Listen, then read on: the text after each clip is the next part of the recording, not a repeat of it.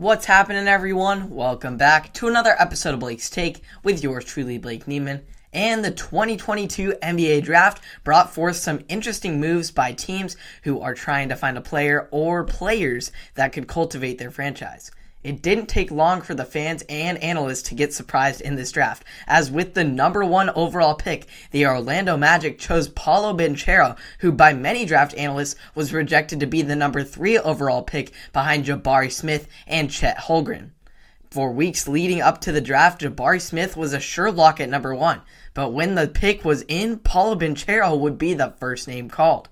Banchero has loads of potential with his 6'10", 255-pound frame with a versatile skill set which includes a three-point jump shot, refined post moves, and a powerful rim attack.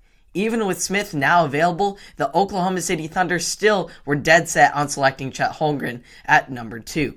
Holmgren is a recollection of another number 2 overall pick that the Oklahoma City Thunder selected back when they were the Seattle Supersonics in a slim 7-foot sharpshooter that you may know as Kevin Durant. Now obviously Holmgren has a long way to go before he can be in the talks of being compared to Kevin Durant, but his potential to help OKC get out of this rebuild phase and into a contender phase is through the roof.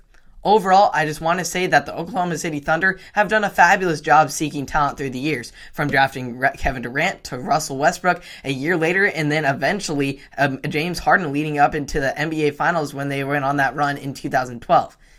Now they're in the new era with this trio of Chet Holmgren, Shai Gilgeous-Alexander, and Josh Giddey. The grass is really starting to look greener in OKC, and I'm excited to see the future. Anyway, so with all that being said, Jabari Smith was still available at number 3, where the Houston Rockets snatched him up, resulting in a huge win for Jalen Green, who will now be paired with a talented forward in Smith, who has lots of two-way talent.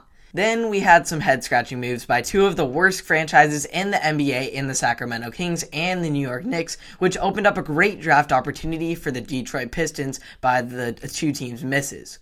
The poor Kings missed out on the right pick yet again, as they had Jaden Ivey in their sights, but instead chose to pass on Ivey and instead select Keegan Murray, who probably will be the better fit in the end for the current disastrous structure that is the Sacramento Kings. Honestly, I'm just sorry for anyone that has to play in Sacramento, especially young players coming out of college. They haven't made the playoffs since 2006 and are coming off 6 consecutive losing seasons. But hey, who knows? Maybe former Warriors assistant Mike Brown can bring some of that winning culture from Golden State up the road to Sacramento. As for the Kings of the Eastern Conference, the New York Knicks have been equally as disappointing, falling out of the playoff picture this year after qualifying for the first postseason since 2013 in 2021. The Knicks made it evident on draft night that all of their prospects that they sought out were gone, leading them to trade their first-round pick in this year's draft for some draft picks in the future in hope that those drafts will be more promising. The problem is, 2 of those picks are protected from Oklahoma City, which limit their value, while the one from the Bucks in 2025 will likely be a late first-rounder, which will not result in a talent of the caliber that they have gotten that they could have gotten in the lottery this year. They went through all of this trouble of trading away a first-round pick and their lottery pick in the draft to go out and get Jalen Brunson in free agency, who had a breakout season this year, don't get me wrong, with the Mavericks, but still has a lot yet to prove to be an all-star talent that could elevate the New York Knicks franchise.